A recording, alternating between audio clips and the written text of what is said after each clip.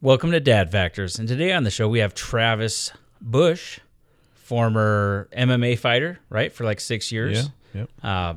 Father of 4, 3 girls, 1 boy. Been fighting his whole life, Yeah. pretty much since first grade. Yeah, that was something that got brought up, yeah, for sure. Expelled from school in the first grade. Been in quite a few interesting situations, I would say. Yeah. And he's a master defensive tactics instructor. Yeah. Been in some form of criminal justice since he was 23, I think. Yeah. 24, 23. To include hanging out with the SWAT team when he was in high school. Yep. Yeah. Yeah, changed his life. Did change his life. Let's start the show.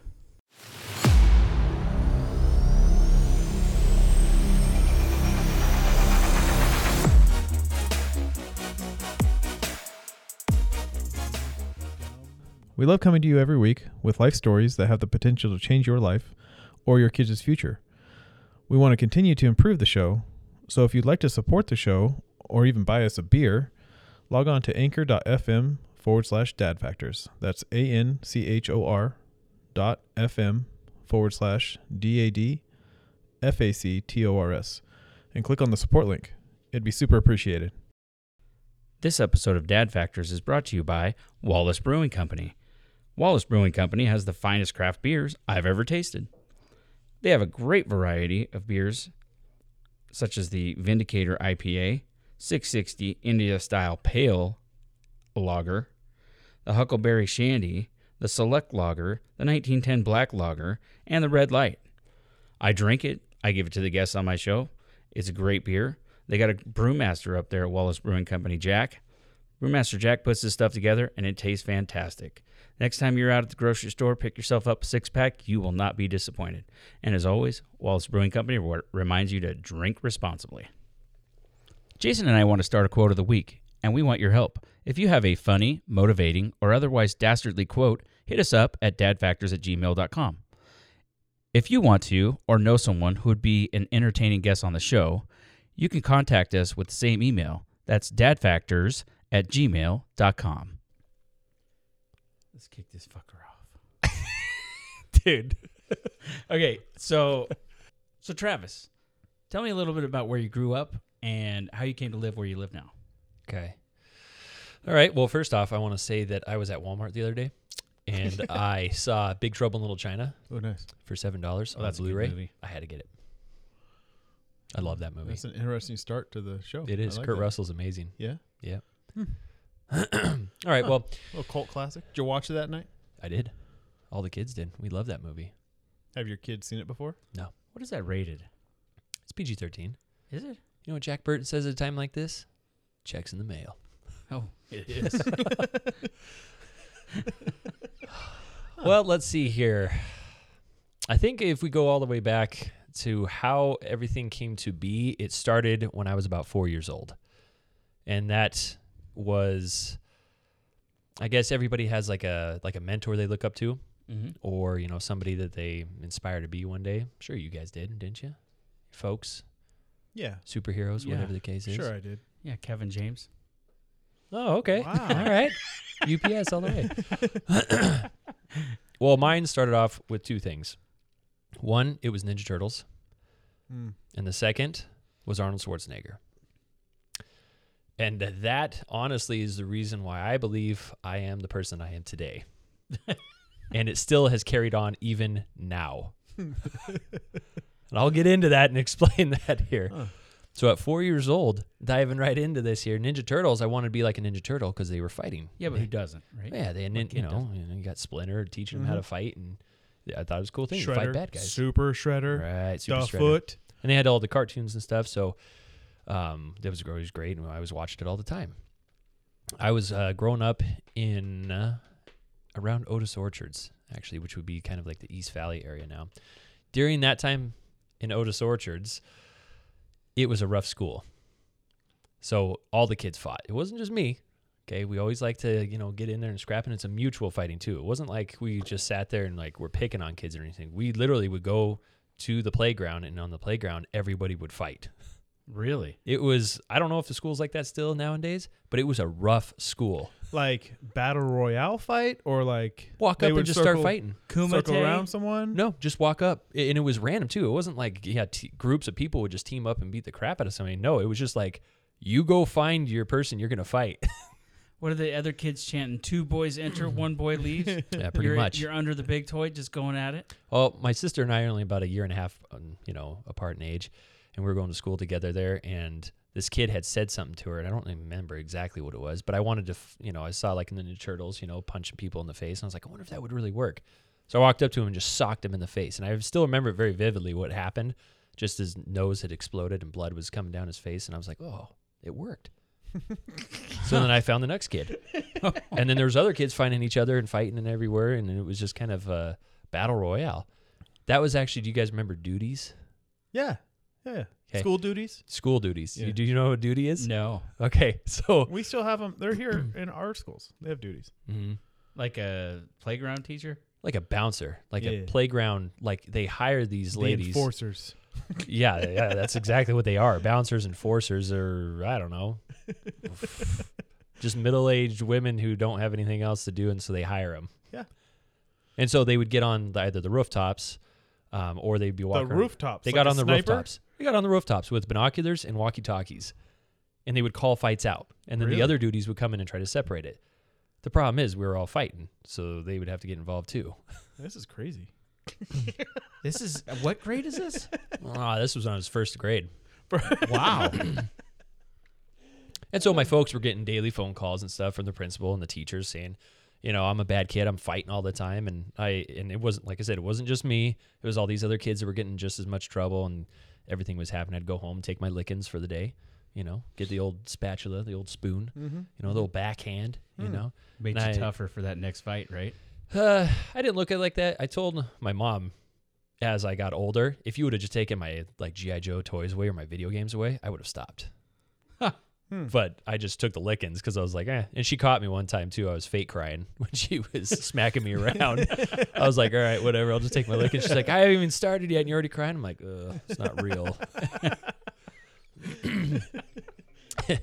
So we were going back to the school and we're fighting, and there was one incident too that also sparked a little bit of anger. This one, and I also want to, you know, just let you guys know that I never fought out of anger. I liked it because it was fun.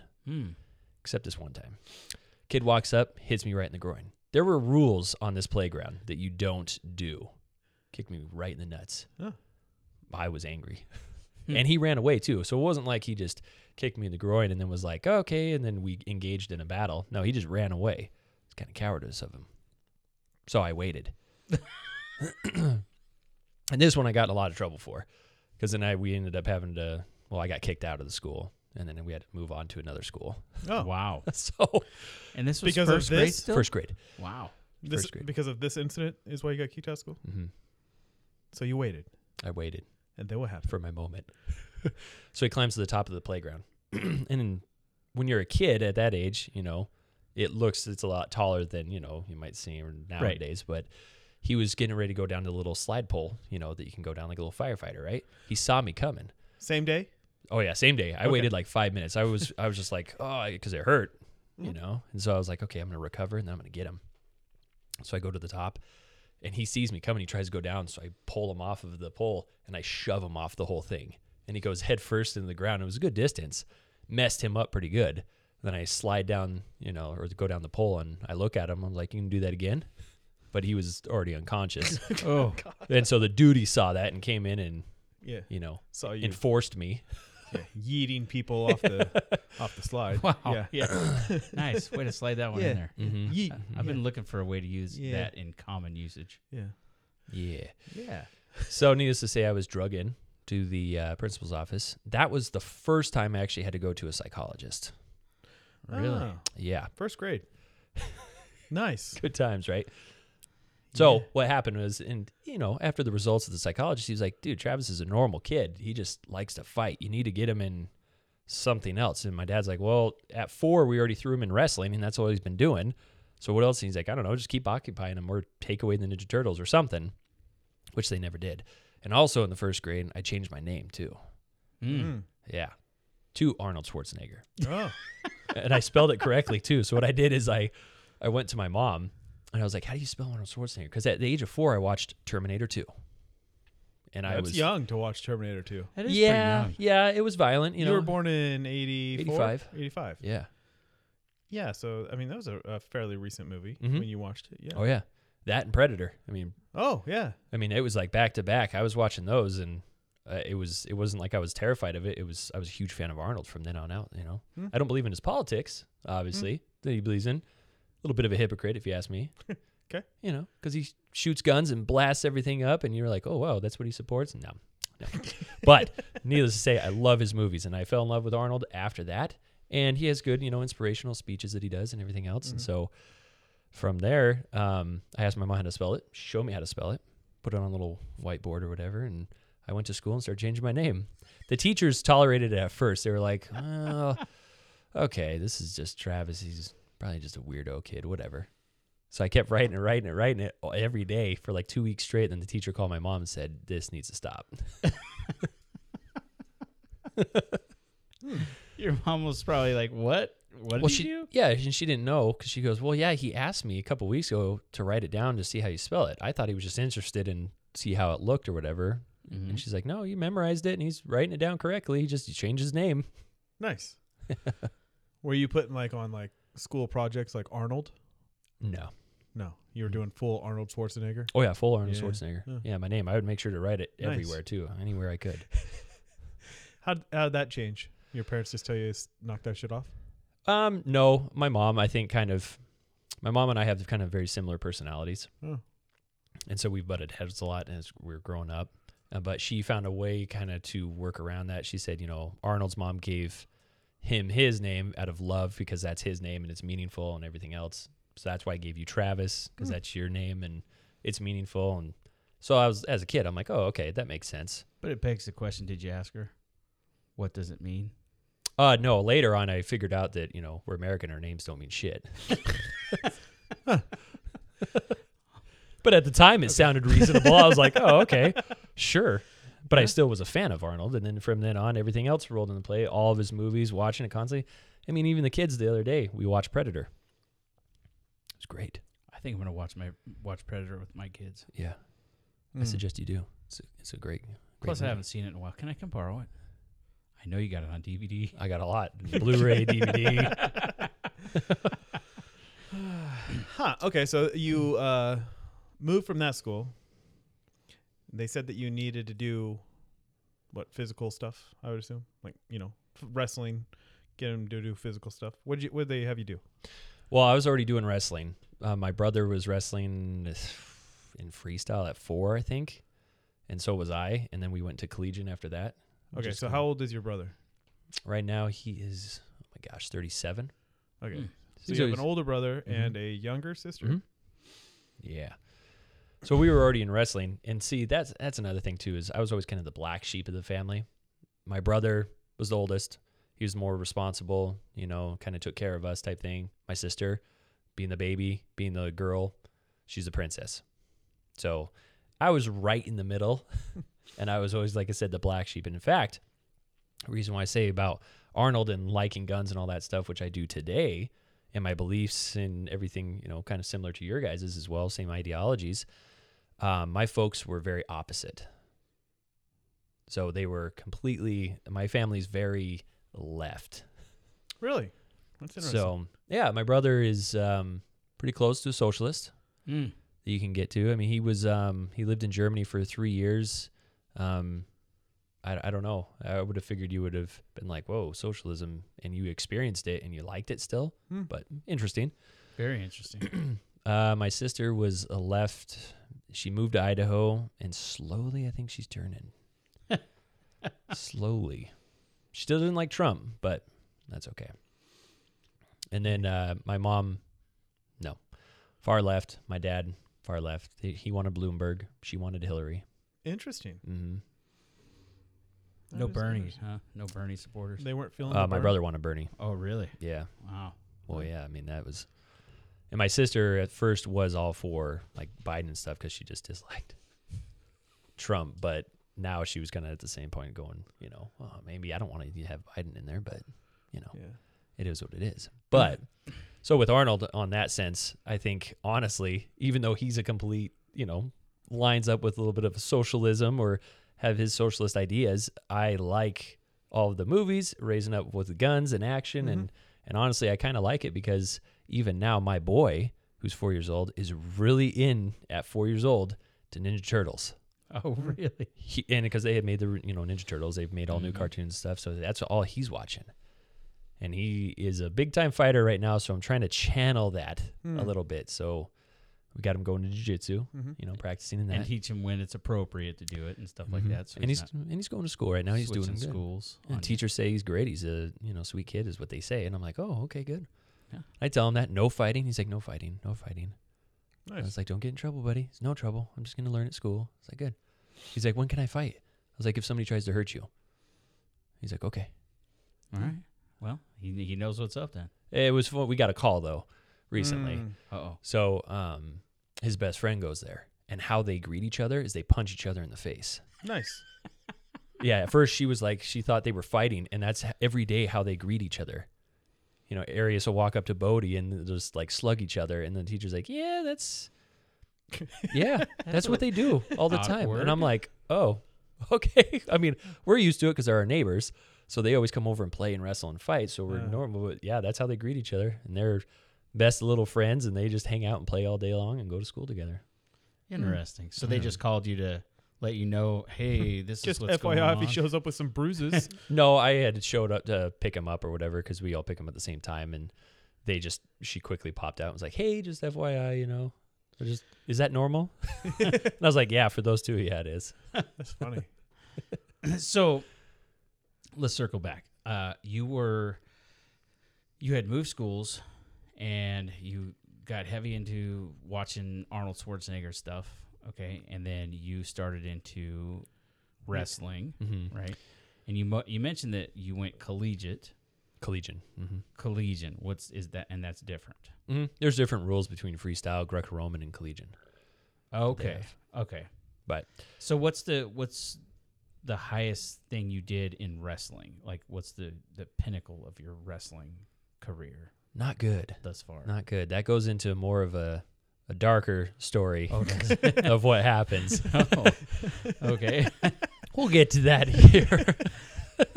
So did I jump ahead too far? Just a little bit. We'll back it up just to the new school. Okay. Yeah. Because that didn't go too well either. Oh, nice. So I went to this new school, and at first my mom, later on she did say it was more Christian based, and she believes that actually is what helped me. Because that school that I was at it was Otis Orchards. It was just a brawl, which I liked. Come on, Yeah. don't pull me from that. Battle Royale. But so we went to this school called Sunrise Elementary. First couple of years were pretty rough. Still fighting, and I was the only kid that was fighting now. So now I look like the bully out there because all these other kids are just like, hey, let's play soccer. And I'm like, no, let's fight. You go up and start fighting, and they're like, what is Stupid this kid soccer. doing? So they're threatening to kick me out again and sending me to another psychologist to talk about my anger issues. Kind of, full circle here. Full circle, Yeah. especially nowadays with work, which we'll get into that. Full circle. And the doctor, too, said he's not angry. His kid just wants to have fun. That's how he has fun. Apparently, he likes to wrestle and fight. So they were trying to find ways to, channel it. With my wrestling, it helped a little bit. But when I first started wrestling, I was losing like crazy. I was just getting pinned like crazy, and I was waving at my folks in the stands, and I was getting, beat in there. And all I did is I walked up to my dad and go, hey, how do I win that gold stuff? Because you get a, first place, a little gold ribbon or a gold medal, and that's all I wanted. That's all I care about, something shiny, something flashy. And I was like, what is that? They're like, oh, that's how you win. Oh, my God. You're just like Wreck-It Ralph. Yeah. He just wanted a medal. I just wanted a medal. And I didn't know. And my dad's like, you got to win. And I was like, well, how do I win? He's like, take the other kid and put him on his back and pin him. That's it? He's like, that's it. From that moment on, I didn't lose. Every match, even all the way up until I reached high school, I didn't lose. I was just doing that, and I got cool medals and trophies and stuff, and I loved that. And through Sunrise, I think what helped me was a teacher. His name was actually Mr. Beal. And so I was in his class, and he had this classroom set up that was like set for medieval times. Every year he did some new theme. And so he made school fun. And that was, I think, my problem is I was an okay student, average student, but I wanted to just have fun. He made it like that because he made the projects in school more entertaining.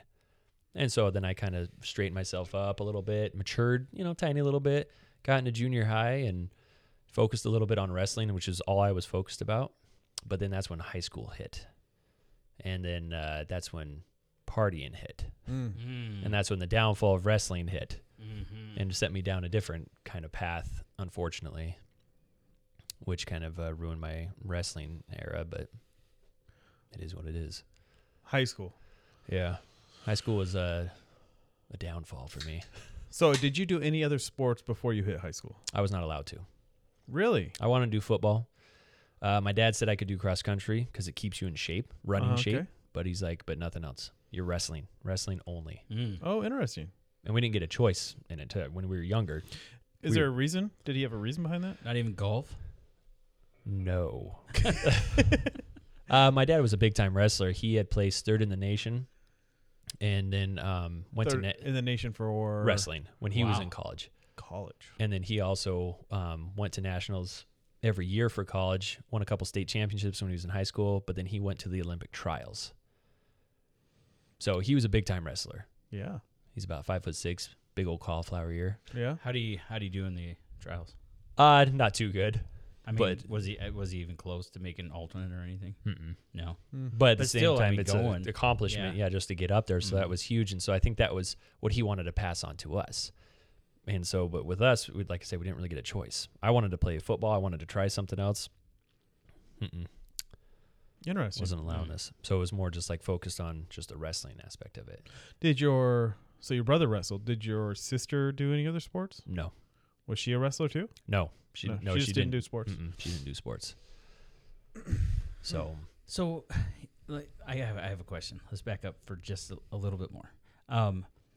So when you were losing and you had that moment where you asked your dad, had your dad tried to help you out before that at all? No. I mean, had he tried to show you like, hey, try this or anything? I think he gave me some advice, on stuff, but I think ultimately he wanted to try to let me figure it out on my own. Yeah. And he didn't want to be probably overbearing. And I think he was trying to let the coaches coach and just he was sit just, back. Well, he was one of the coaches. Oh. So I think he was just trying to like go, I don't want to like push you too much. I want you to learn and have fun, which I was having fun. I was losing. I didn't understand why. But so yeah, I think that's what it was. Then once I started winning, then it was a little bit different. And when my brother and I, when we would lose, if like in high school, if we lost a match or something like that, it was that look of disappointment that you would get. Oh, so it made it even much harder on us that we didn't want to lose, and if we did lose, it was just like. So did your dad stay the coach the whole time? No, he just stayed in when we were kids, and then when we went to junior high, obviously the coach there, and my dad assisted with everything still. Yeah. And then even when in high school, he was wrestling with us. I mean, he wrestled freestyle till he was almost 40 years old. Wow. Oh, wow. And so he was taking us to his matches with him. So we would wrestle too, and we'd have just like, our little tournaments that we would do and stuff. So I didn't know they had wrestling that late in life. Oh yeah. Like you could go wrestle right now. Mm-hmm. Interesting. Yeah. You thinking about signing up, Ray? Yeah, right. In the double heavyweight division. Hey, they got it. I was joking, by the way. I'm not signing up. We just got to get you in a singlet. Looking You know what? I would rock a singlet, okay? I'd look just like Potato Sack Mike. They'd have to put you in a singlet and then put you on a COVID mask or something. I don't know what they would do. What? Yeah, that's true. This is a beautiful face. Okay? You got can't COVID. hide You got to this. protect yourself. I can't. Never mind. Anyway. So high school, partying, Man. and then you just kind of dropped out of wrestling. What happened there? Wow. High school kind of turned dark for you, huh? It did. Oh. I was pretty disciplined and, focused on and regimented on wrestling, and that's all it was. Yeah. When I got to high school, I met new kids, new friends. They were all partiers, heavy drug users, drinkers, and they were all on the wrestling team. Oh, I was going Wow. to ask why you hung out with those guys, but okay, now it makes sense. Yeah. And so we were, athletic druggies. Interesting. Wow. So what happened was I was a sophomore in high school and I was hanging out with my friends and we were just going to parties, hanging out and drinking a lot and, smoking some weed, doing all that stuff. And, when you're young and you're going to parties, you're going there to party, have fun, talk to girls, do whatever. Well, it just got to the point that it was constantly, something that was happening over and over and over. Finally, some of the coaches caught wind of this. Some of the kids at school had seen us there. And most of the wrestlers were all high during their matches. So, Ugh. they were like, let's do a big drug test for all the wrestlers because we keep hearing all these rumors and stuff. Yeah. Like that. Actually, half the team ended up popping positive and for various things, and we all got kicked off, essentially. Suspended at first, and where I got kicked off was because I punched my coach in the face. So you didn't pop positive for drugs? Oh, I did. Oh, you did. Yeah, but it was just more like they pulled us away. They gave us like a week off. Oh, And that was it. Don't do it again. Yeah, Slap on the wrist type thing. And when we all came back, they were all still doing it. And then I was cutting quite a bit of weight, and I was wrestling at 103 pounds. Oh. And so the cut was getting to be a little bit much for me. So I was like, I'm just going to go up a weight class. Well, my coach called me a pussy. He goes, no, you're going to stay where you're at. And I'm like, no, I can beat out the guy at 119, for the weight class that I was at. And that kid was a senior. And he's like, no, seniors, they need their last time to be on varsity. I was like, no, screw that. I'm going to beat him out for it. And then I'm going to be in the varsity spot for the 119 because I can't make 103 anymore. And that's when he called me a pussy. And at that point, I was tired of wrestling. I was sick of it. I was burnt out of it. So I just did. Obviously, he didn't know you that well because if he knew you, he'd know. It's not about anger for you. He It's definitely about the fight. That moment I was definitely angry. That About moment to I have was some fun. Yeah, I was like, I don't have time for this shit. And so I socked him in the face. But we found out that this wasn't the only incident that happened with this individual. I'm making noise over here. Oh, that's all good. I like it. It's very soothing and relaxing. Oh, it wasn't the only incident that happened with him. With him. Apparently he was a coach over at U High, and a kid did the same thing to him. Oh. And the kid got in big trouble for that, obviously. Then he comes over to Central Valley. That's where I was going to high school at. And then my incident happened. A week later, another incident with another wrestler happened. Same thing. Kid socked him in the face. Wow. So then they started kind of going, okay, what's going on here with this guy? And then come to find out, they ended up firing him because he bit a kid. Nice. They were wrestling around, and he latched onto the kid's Just arm. Tysoned his arm. Oh, yeah, Tysoned Nice. his arm, just his forearm. Left teeth marks and everything. So then they called me up, and they're like, okay, well, he's gone. We're sorry for all this stuff. Apologize to my folks and everything else. I was getting brought back on. But at that point, I was like, I'm done. I am done with this. And so that was hard to tell my dad that because he was really disappointed. The look on his face, he was just like, ugh. And I was getting all this trouble and doing stupid crap. And then I was quitting the wrestling. And so then they're like, well, you got to figure, your shit out pretty much. And my senior year was probably one of the best years for me. And actually who got me out of the trouble was a cop. I won't mention his name, but it was a resource officer that was there, and he was a power lifter. And so he, on the side, he had his own powerlifting team outside of school. They used the school, but it was his own team that he built for there. And he was just bringing kids along, and he happened to come along to me and talk to me and said, hey, man, you got weightlifting, you want to do it? He knew I was kind of a troubled kid or whatever. He was getting into some stupid stuff. And so that's when I went into the gym and started working out. And then that was that. And he's actually the one who started, he got me hooked up with actually the Spokane County SWAT team to do a SWAT training day with. Oh, which was in high school. In high school, which was really cool because they were like, hey, we're doing sniper training. So he sent myself and a good friend of mine who also was getting me out of the trouble, trying to coach me along and guide me to go into weightlifting with him as well. And so we had just been hanging out the entire time. And then the officer was like, all right, you guys want to go do this SWAT training? And I was like, well, sure. Cool. I don't know what to expect. And so we did. We had to do a 2-mile. They took us somewhere and everything was closed off. So I didn't know where we were going. But when we got to the location, it was just a massive field. And you could see a couple old barns. And they set a sniper somewhere and you couldn't be seen. And that was the whole game of it. We had to hike in 2 miles, crawl on this ground through all the swamp crap, and, find our location of the sniper. And if he caught us, we had to start over and do it again. And so then what ended up happening was, at the very end of it, we got to shoot, some cool MP5s, which I really liked because that was also, a chosen gun in the Arnold movies or Bruce Willis movies, Die Hards. Great stuff. Tell me more about like the SWAT training. So you did 2 miles with a group of SWAT guys? Yep. And So they we were just telling you, hey, Yep. keep your head down. Here's what we're going to do. It was pretty cool. Did you have to carry any gear? Yeah, I just had the standard gear. They gave us the packs and everything while they carried their guns, Mhm. obviously, but we were teamed up with another individual. And that's where I met 2 guys on the team that were getting in. They were training MMA and doing stuff, and they kind of had suggested to me that there's a gym that you should go check out, and so that's how I slowly started getting into fighting, was from the Spokane County SWAT team Interesting. That's super interesting. back in 2003. And all because that resource officer hooked it up for you. Mm-hmm. And That's it was cool. good. And that wasn't like a day one I went to weightlifting and he, Yeah. brought me in there. No, I was dedicated. I was on his team. I won a couple of matches or tournaments that we did for powerlifting. And so I was all about that and promoting it and trying to get my friends and stuff off, the stupid crap that they were doing, which is very unfortunate because all of my friends that I used to hang out with, I see now Mm. on the other side of the jail. Hmm.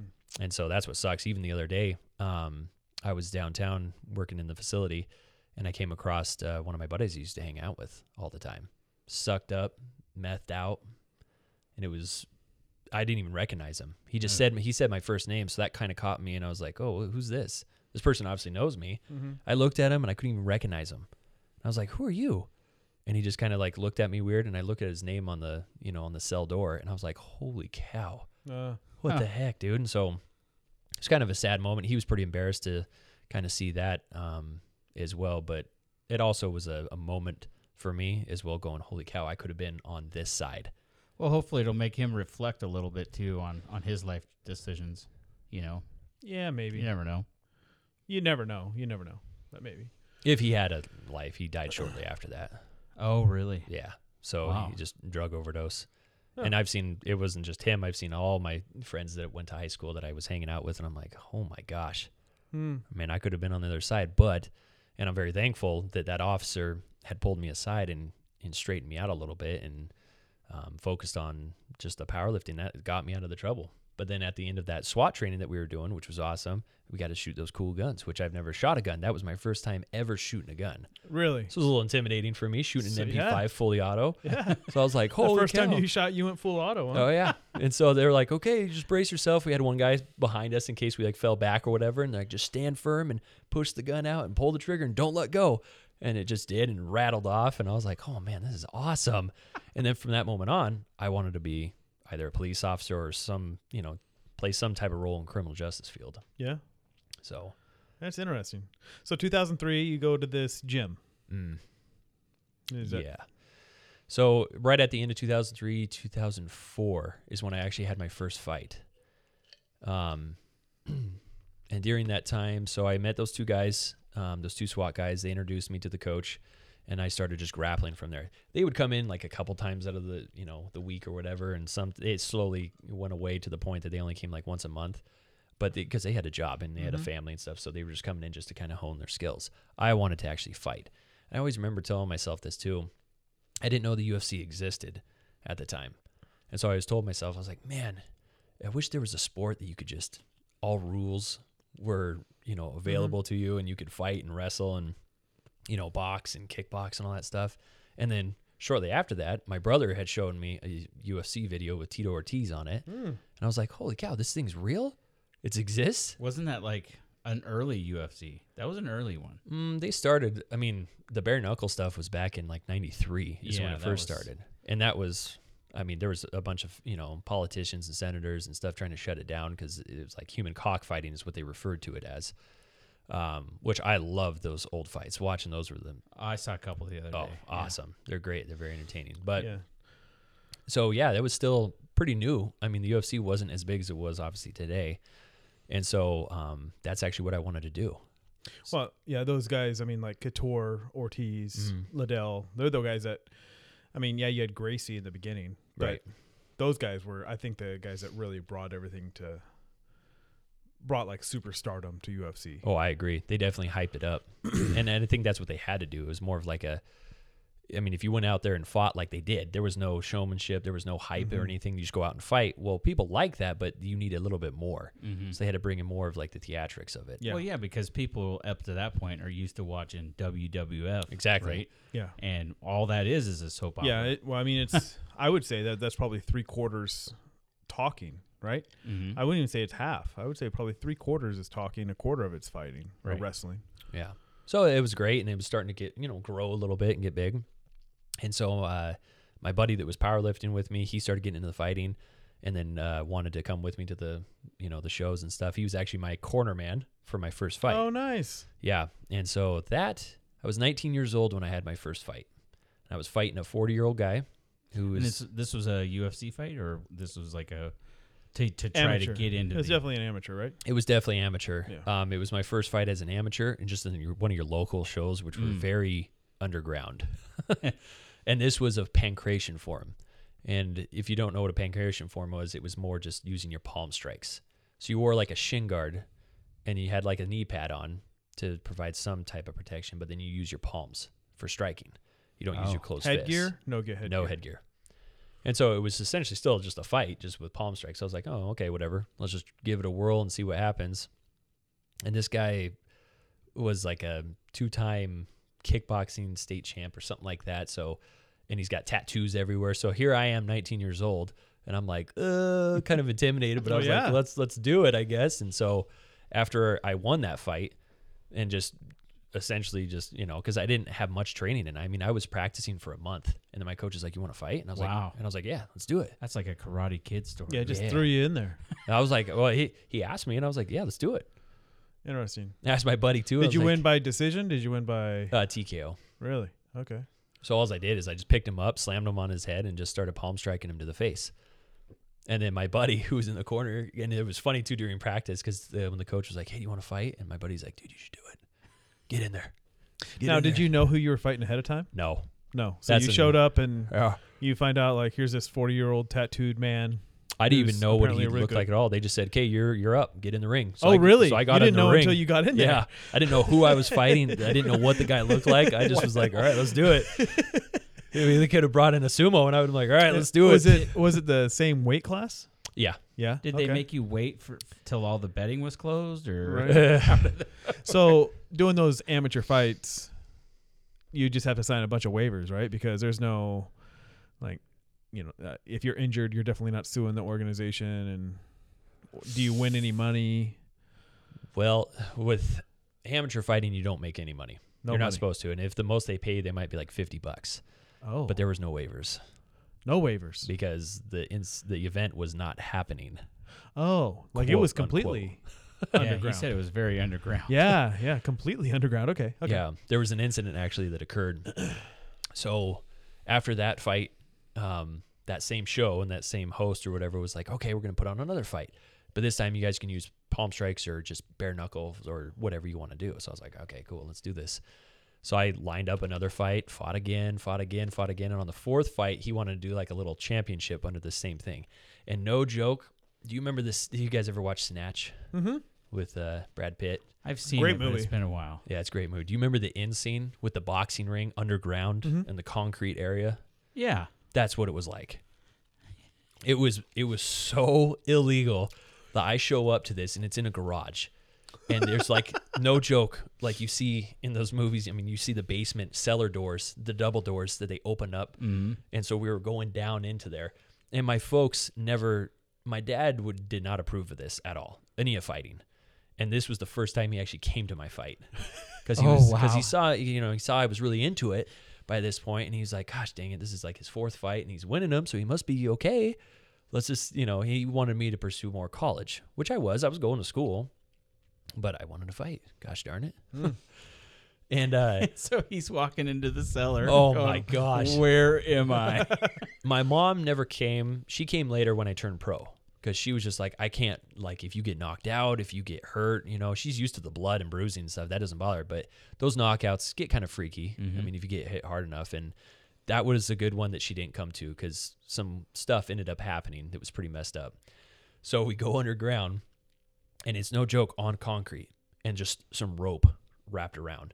And they put like a little canvas tarp thing down on the ground to soak up the blood, but you're on concrete. Wow. And I was like, holy crap. But to me, this was the norm.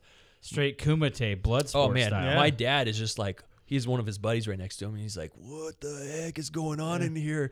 And yeah, they're sure they were taking little small bets around the crowd was and stuff. And it was just like, and I invited a bunch of my buddies. So they were just in there, and it was just like everybody's crowded around this ring. And like I had to like push through to get into the ring. Well, right before I went into a fight, there was a jiu-jitsu guy fighting a kickboxer. And the jiu-jitsu guy pulled him down, got an arm bar on him, broke his arm. And the kid lifted him up over his head and slammed the guy to the ground. Was knocked out instantly. The kid jumps on top with his good arm, just starts socking him in the face. They stop the fight. Well, the guy's in a full seizure mode right now, and he's not waking up. Oh. So you know what they did? They grabbed his body, and they dumped him outside, and they called the ambulance. Wow.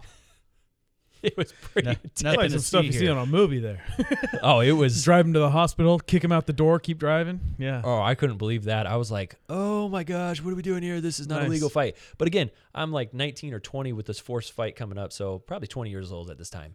And I'm not, I don't know, I'm kind of being clueless at this point. I just want to fight. I don't care where we're at. Just give me a fight is where I was at. But all this stuff that was happening, I was like, well, this seems pretty shady. Yeah. Something happens to me, I'm going to wind up outside in the rain. Yeah, Yeah. that's super cool. And of course, my dad wasn't, proving this because he's like, did you sign a waiver or anything? And I was like, nah, they don't need waivers. He's like, oh my gosh.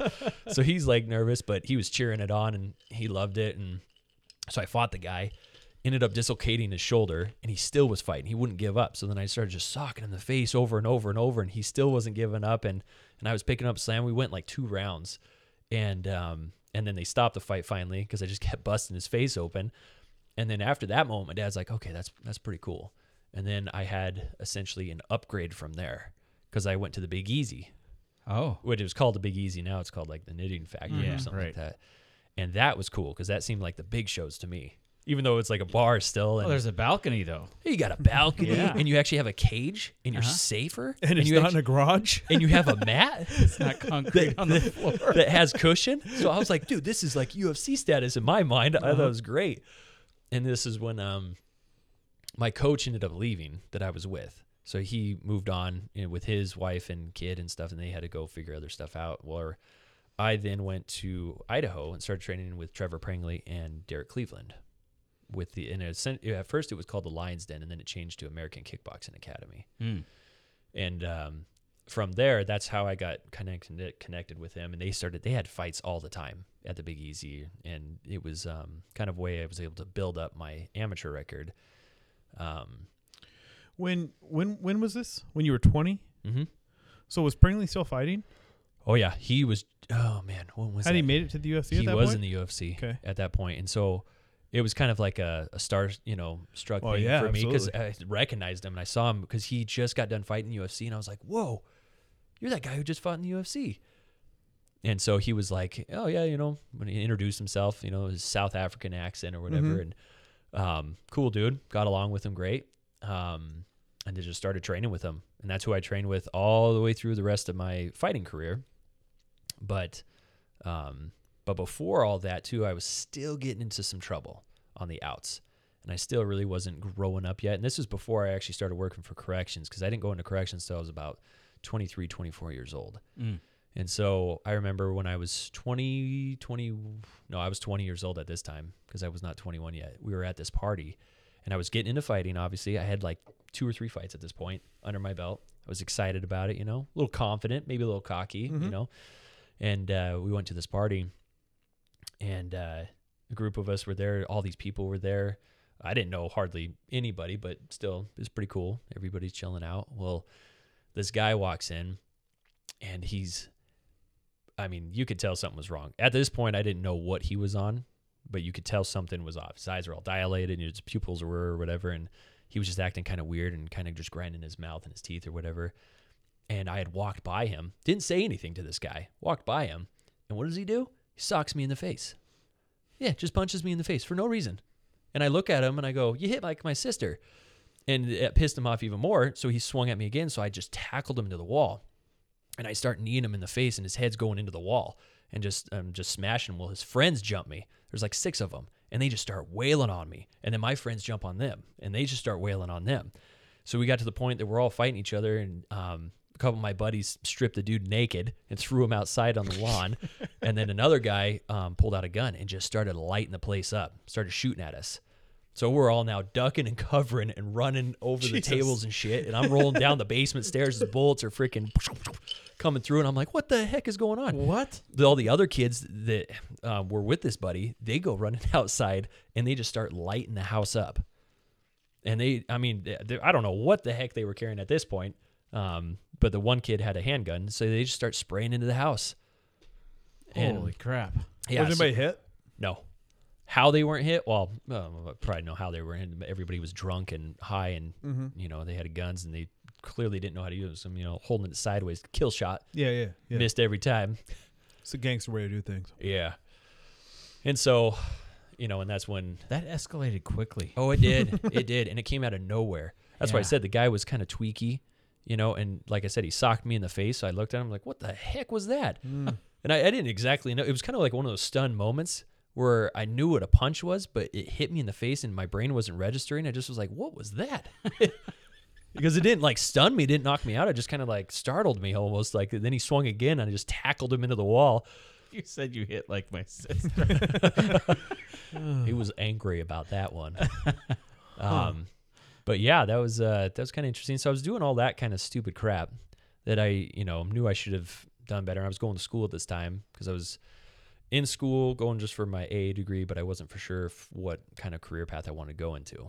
And so I was at first going into personal training, and I didn't want to pursue any criminal justice yet because I was like, well, I'm still young and I just want to see if that's what I actually really want to do. And then as fighting pursued, and then I actually got hired on with the county when I was 23, almost 24 years old. And I was a bouncer while I was fighting at the same time at the Big Easy too. So I was doing bartending and bouncing and fighting, building up my amateur record because that was my goal. Then ultimately, is I was like, okay, I want to win a couple championships. My goal was I want to get 10 fights under my belt as an amateur, and I want some tough fights just to see if I can even handle being pro. And I told my coach that, and Derek, and he was like, okay, let's do it. And he did a good job. Trevor and Derek did a good job about building our confidence up. They give you, easier fights that you can win that are tough, but you can win. And then they would start bringing the fights in that were tougher and tougher and tougher. They just don't throw you to the wolves right away. So it was good to kind of build up your confidence on that one. And then once I reached 10-0 as my record for amateur, then I was like, let's go pro. And then that's when everything else started coming into play with that one. Yeah. But So when you went, did you have any amateur, did you win an amateur championship? Was that a thing? yeah, it was. They had a couple title fights and super fights. Yeah. That I still have those trophies today in my basement even now. Yeah. I mean, they're cool. I like them. And I have my little trophy case that I have. It's something I've accomplished. And again, it goes back to that whole, I like gold and shiny objects. Yeah. And to me, I didn't care. I'm going to wreck it. Oh yeah, I'm gonna wreck it. I just want a medal. And I remember my coach. He's like, "Do you want a trophy? Or do you want $50?" I was like, "I want a trophy." I didn't care about. I didn't care about the money at all because in one I was amateur, so I was like, $50 is nothing. And I was like, I want that trophy. I want that gold. I want that shiny object. Nice. And so yeah, won a couple of those little small titles. And then Trevor and Derek also hosted at Coeur d'Alene Casino all their fights too. Mm-hmm. And so those were as a pro-am show. So you'd have all these people coming in, and they would get like a big name guy, to come in to be the main event. And then we would be on the undercard or the lower part of the card, kind of trying to build our names up. And that was a great way just to start building our pro shows up. Mm-hmm. So I got to say, I've been thinking this probably since you started with your getting kicked out of school in the first grade. Yeah. And maybe I might be I can't be the only person here thinking this. I have never met somebody that likes to fight. That truly just I've met a couple people that love to fight. That truly just goes, I don't really care. I don't hate you, but I want to fight you. And I think that might have been part of my downfall between you and I in the beginning, because I'm kind of a smart ass. We don't have to go into any of that, but yeah, I didn't know that about you. I've known you for however many years now, 7 at least. Longer than that. 8. Well, I mean, technically, 10. I started at Geiger when I was 2008. Yeah, and I didn't know. I knew that you fought. Yeah. I knew that you could fight. I knew you could fight really well, but I didn't know that you liked it that much. I didn't know. I guess I've never really run into that type of personality. I mean, I've met a lot of people that go, "Yeah, I'll fight if I need to," but I've never met anybody that goes, "Let's do it right now," Yeah, no, I liked it. I did. It was just, I don't know. It was just a different, since I was a kid. And that's why I said it comes like full circle again. Since I was a kid, Arnold movies and Ninja Turtles, what were they doing? And I don't know if that's what always stuck with me. I don't honestly know. Beating up the bad guy, beating up the aliens, Predator. There was nothing like self-righteous about it all. I like to fight. Now, is your brother the same as you? No. Not at all. Well. No, my whole family's against guns, and they don't have any guns. They don't like the fighting. They really got into it. They did start supporting me when I went pro. Yeah. And so that's when they started traveling with me. And I was like, hey, you guys can do whatever you want. And I'm just doing my thing. And so they were pretty cool about that. When you turn pro, what's that process like? Nothing complicated. You got to fill out paperwork. That's it. And essentially, it just makes it worse for you if you do get in a fight. Let's say on the On the streets, outs, yeah. and you're doing some punk fights or whatever it is, and then the police get you or something like that, then they can press harder charges on you because you know how to fight. I mean, and you have a license and everything. You're a registered boxer, a registered fighter, and you have to carry this little card around, and you have to bring it to the other fights with you. And I don't know. I mean, it was kind of just to me a stupid process, but I mean, you got to be smart about it. Yeah. But that's when some of the money started coming in a little bit. Nothing great by any means, but you started getting more and more money. I mean, I was blown away when my first pro card, they were like, hey, you're going to get 500 to show, 500 to win. I was like, well, you mean to tell me I'm going to get $1,000? And they're like, well, okay, I guess you just won. I'm like, in my head I did, but you mean to tell me I'm going to get $1,000 to go in here and fight this kid? Something you like doing anyway. Yeah, something I like doing. And he's like, yeah. So in round 2, I split the guy's face open with my elbow strike. He was on the ground. I loved doing ground and pound. Picked him up, slammed him, chucking elbows at his face, split his face open. And I was like, it was like 8 minutes total between the 2 rounds, And so I was like, oh, that was it, huh? Easy money. It just gives me $1,000 right there, cash. I was like, as soon as you walked out of the ring, basically, or yeah, pretty much. I mean, because he was my coach. Yeah. So he's like, oh, here's your money. Good job. Nice. So I was like, holy cow, man. I mean, I was like, this is like a low pro end. But I was excited about $1,000, and I think my folks were seeing that I was really getting into it and starting to really enjoy it. And then from there, I actually think that's what humbled me, and just the training aspect of it. I took it serious. And so I was training every day, except for on Sundays. But I was training there all the time with Trevor. I was getting to know Trevor really well, and getting to know Derek, and all to know the fighters. And they were all partying and doing their stuff, where I started then going, I need to focus on myself and then not doing the party and stuff. I just kind of was over that whole aspect of it. So I just literally would train, work out, work, that was it, and go to school. And I was at that point slowly starting to turn the wheels and going, okay, I need to start, gearing towards a career. Not hanging out with the party crowd and and not, being a bartender and because that was the other thing too, is I was like, even if my dream, was to reach the UFC, my dream was just to get to the UFC and get a contract with them. That was my dream. And I was like, in order to do that, I'm going to have to work hard and go for it. But I also need a backup. I actually was smart enough to realize I needed something to back me up. Mm-hmm. So that's when I decided to go to school for criminal justice, just to get that and then go, okay, if this doesn't work out, then I'll try to become a police officer or a firefighter or, corrections or whatever the case is. And that was my backup plan that I had it. But what put me through school was working at night at the bar and then, fighting, getting a little extra money on the side, and just going to school, getting my degree. So how long did you stay pro for? I went pro in, what was that? I went pro in 2005. And then finished my in 2011. Okay, so 6 years. Oh wow. So how many fights? How many pro fights did you do? I mean, you only do usually 1 or 2 a year, right? Yeah, and that was Typically. that was another thing too, is I didn't want to waste my time. When I told my coaches I want to fight, I wanted to fight tough guys and just be like, I want to start building my name up. I don't want to fight all these, underling guys or whatever, and just keep doing that. And that's what I saw too from my coach on one aspect of it. Some of the fighters went pro, but they kept at the low end level. I wanted to go high. And I told Trevor that. So he kind of took me under his wing and was like, hey, this is what you got to do. You got to start getting your name out there. You're going to have to start taking some tough fights. And that's what I started doing. My first fight, like I said, I went out there, crushed the guy. It was great. My second fight, I lost because I got thrown in to the wolves. And this guy was a good jiu-jitsu guy. And I was, it was in Seattle too. And I was out striking him on the feet. We were moving around and I was picking him up, slamming him. And his jiu-jitsu was way better than mine. Yeah. And he was able to take my back, sink in a choke, and put me out. Wow. And then from that moment on, I took it very serious as far as jiu-jitsu goes. And I started going, okay, how do I get better about this? And so I started just training again and just focusing on that. And then started fighting a couple fights because my record overall was 16-2-1. So it wasn't like a huge record like some of the guys have or whatever. And it was just a way just to build myself. But I think it was my fourth fight that I had that was against Enoch Wilson. And it was for the title fight at Sport Fight, which was held by Randy Couture and Matt Lindland. Oh, wow. And so that was huge. That point, everything kind of turned around for me.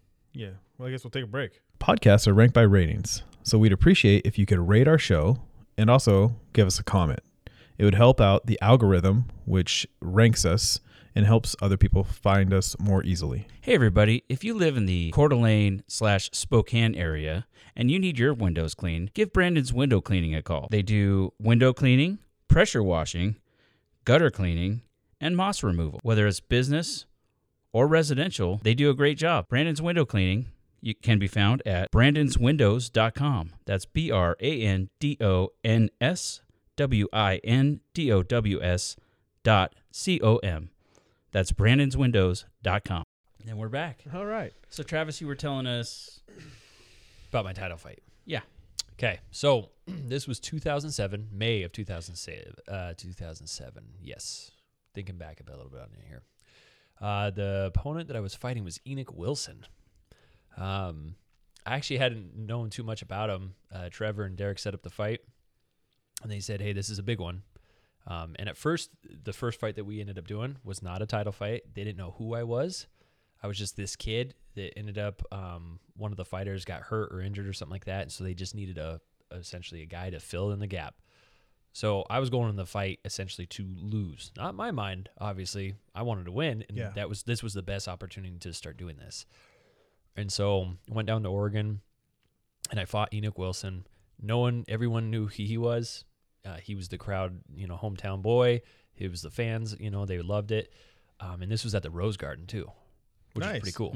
Yeah, I was like, never been there. Huge locker rooms and stuff. And this now was definitely feeling like kind of the big leagues. I was like, absolutely. whoa. And Randy Couture. I was a huge fan of Randy Couture, and he was the promoter of the show. Oh, nice. Was he there? He was there. Awesome. And if you're ready for this, I was in the Tap Out magazine, which I have at my house in my little trophy case there with Randy Couture standing between Enoch Wilson and I. Nice. With his arms That's wrapped awesome. around us. Oh, I need to see that. Yeah. I'll show you. Come over to the house and I'll show you, man. Super awesome. I'm going to take a picture and put it up on the Dad Factors. That's right.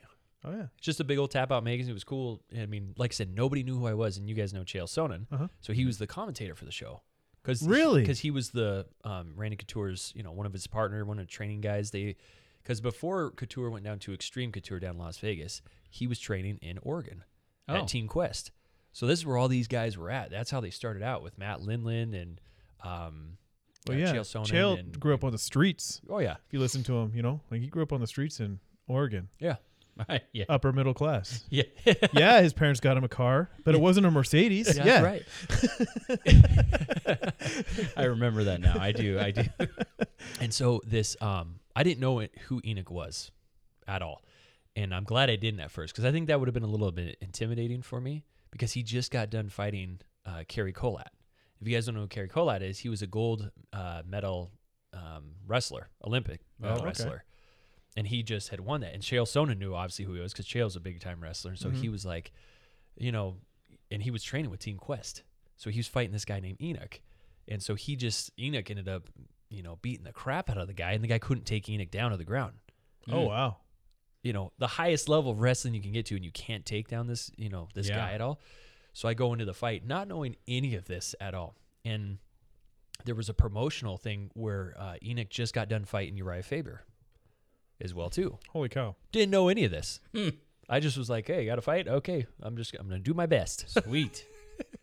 And so I go in there, and Enoch and I are just engaging. I was getting on my kickboxing a little bit better, and I wanted to, stand engaged. So we're trading, blows back and forth, some high kicks and stuff. And I go in for a takedown, just pick him up and slam him. And the commentators going on, I have these on, DVDs and stuff like that, which is kind of cool to play back because Chael was going crazy. He's like, who is this kid? Who is this kid? Kerry Collat, one of the best wrestlers to ever enter this area, couldn't even take this guy down. And so no one knew who I was. I was, like I said, I was supposed to lose that fight. What ended up happening was because it's the hometown kid, it's his place, his area. You got it. If you're going to win, you have to make sure to either knock them out, submit them, or, you have to just dominate completely. And it was a close fight, so we went to a draw on that. Oh. And so, but they didn't know who I was. So, and that's where they were like, okay, we have to see a rematch, and it's got to be for the title. And so that was the next fight. And that was, when was it? It was in January that I first fought him. And then in May in 2007 is when we had the rematch. And they hyped it up. It was back at the Rose Garden, and which was really cool. I had never been in that spot before because I'd never rematched a guy. So I was like, oh, okay, I know who he is. I know how hard he hits. It was just kind of a different, unique preparation that I was doing. I just was training my cardio like crazy to get ready for this fight. And that was at 155 that I was fighting at. Oh. And so this was for the Sport Fight. That's what this venue was called, Sport Fight Lightweight Championship. So to me, that was huge because I'm going like, okay, this is for Randy Couture's show, and he's going to be there again, along with Chael Sonnen and Matt Lindland, all these guys who I got their autographs, and just now I'm fighting for them at their show, which is pretty cool. And it was on TV too. So I was really excited about that. And so when we met again, and Enoch was a great guy. He wasn't like cocky or anything. He had, a mohawk and some missing teeth and stuff, but he was a tough guy but just super polite and humble.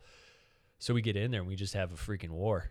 And it went to a decision where I ended up winning that title fight. But it was, we blasted each other's, I had a big old slit underneath my eye that swelled up, and I took a knee right to the face, and I was like, ah. And I split his eye open. We were battered and beaten, but it was awesome. It was a great fight, just scrambling around. And then again, Randy Couture was sitting there, and my dad was a fan of him, and his buddies were a fan of him. And so I had called my brother and everybody down after the fight, and I was like, hey, Randy, would you mind getting a photo with them? And one of my dad's friends was like, hell yeah, just shoves everybody out of the way and goes right up to Randy and puts his arm around him. And I was laughing pretty hard. But that's a me maneuver. I would do that. Oh yeah. And it was good. And they all had a blast. Everybody had a great time. And that for me was one of my best memories of fighting was that night, that fight, everything that was put together. It was awesome. And then, from there, so that was 2007. Then shortly after that, I actually got hired on as a corrections officer. And then that's where I met you. Right. And then like a year later after that, met you. Yeah. And during that time, I had taken some time off from fighting because I finished my degree, and I was like, hey, I'm going to focus on work right now and see, because even though I had won the title and it was great and great feeling I wasn't really going anywhere still. So I was kind of like a little disappointed, but I was like, well, this is more for me to like start growing up and maybe get a family or something like that. Yeah, you're trying to fight Madison Square Garden or nowhere, right? Now, when you say you weren't going anywhere, were you expecting to get like offers? Is that essentially kind of what you were hoping for? I was hoping for that. Yeah. Because with my coaches too, and they were telling me this, like when you fight more and get more attention out there, and I was just in the Tap Out magazine that they had shown. Then I saw that, Enoch had just fought Uriah Faber, and then I'm fighting this kid now. So I'm in there with these guys at the kind of these levels. And I'm like, oh man, what the heck is going on? Why am I not getting, recognized, even though it did pop me up as one of the top Northwest fighters, in the area. So I'm sitting there going like, okay, but why am I not going anywhere. Mm-hmm. And so that's what I had to kind of pull back a little bit and just go, okay, I'm going to finish everything out. I'm going to get my job, get my degree. Then I'm going to come back to fighting. And that's what I did. And then so in 2009, I returned back to the fighting, and I fought for another title fight, another little world championship, which actually was at the Quest Casino back in 2009. And that was against Landon Showalter. And so that was kind of, I went back into fighting, was getting into shape, but now this was at 170 pounds at welterweight instead of lightweight. And so at the time, I was only in corrections officer for a year. So learning the ropes on that, you messing with me. What? You know, getting drunk at your house and trying to tackle me and fight me. Never happened. Never. I've never given anybody more dead legs and dead arms in my entire life. Here I am, sober as can be, and you're coming at me all sideways. I And didn't come at. Now listen. I may have been a tad tipsy. you were messed up. You and I actually almost went over, because whose house were we at? I could tell you, but I'm not going to say it. Oh, right. Yeah. That's right. Yeah. Okay, now I'm kind of remember though. But when you were shoving me outside, it was on like that balcony. I don't remember. I didn't shove you outside. Okay, I'm just going to deny that right now. But what I do remember, okay, let me tell you how this went down. Is I woke up the next day, and I tried to get out of bed, and I knew I'd been in a fight. You didn't fall down some stairs. I could not walk right for like 2 weeks. And let me just tell you, if you've ever thought about taking a tie kick to the leg or the hip or wherever it landed, I'm pretty sure I could still touch the exact area where all of them landed. And you want to take about 30 or 40 of those and then try to move the next day. Yeah, you're not going to do it. I promise. Yeah. Yeah, he was messed up. Yeah, I believe it. Kind of glad I didn't have to work. Oh, I think that was the time though that we were pretty much getting laid off. Yeah, which was no good. But I remember the balcony because I was sober, and so it was falling apart. I thought we were going over because you had pushed into me, and I was like, "Gosh, get off me, Ray!" And I'm like, kind of, and you're just, you being your freaking grizzly bear self, and you're just shoving into me, and I'm like, "Dude, this thing's gonna give," and it was like making all these sounds, and I was like, "Dude, we're gonna fall and die." Here's the thing: I knew you fought. Okay, I knew that you were a fighter, and I also knew that you were a decent fighter. But I thought, here's what I thought. That you were like, I don't know, fighting in the Pee Wee League or something. You know what I mean? Like in my mind, I'm like, there's no way if he's any sort of good fighter, like really good, he wouldn't be here. Yeah, exactly. Right? Right. And so I'm like, I'll just mess with him a little bit. And I took it a little far. I'll admit that. Way over far. Yeah, people told me to back off. Right. Because you were laying on the ground. And I mean, I wasn't hitting you in the face or the body. I was just beating your legs and arms till there was nothing left. And you kept talking smack, though. And I will admit to this day, deservedly so. Okay? I deserved it. You wouldn't stop. In fact, I believe I asked for it. You did. You were literally like, is that did. how hard you can hit? And you just kept doing that. I was like, ooh, what is wrong with this guy? This guy can take a beating. I'm like the Kung Fu Panda over here. Oh, you at were. least until the next day. That was. And I was like, okay, yeah. I mean, I was laying into you, and then they were like, dude, ease up, Bush. Come on. Ease up, man. And then I was like, oh, whatever. I did take a licking that day. I can tell you that. Then you scampered away from me by trying to crawl through the dog door. Which didn't work. Turns out they're a tad smaller than I remember when I was a kid. You got your head and arms stuck.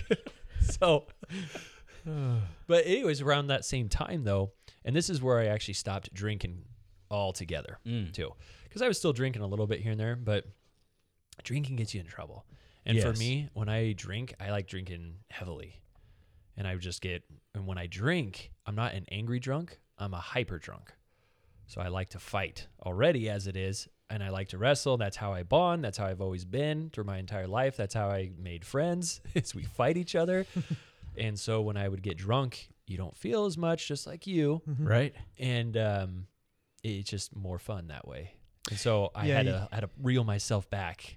And you would love what's called soju out of Korea. Soju. Yeah, it makes your body go numb. Oh. Like, that's what it does.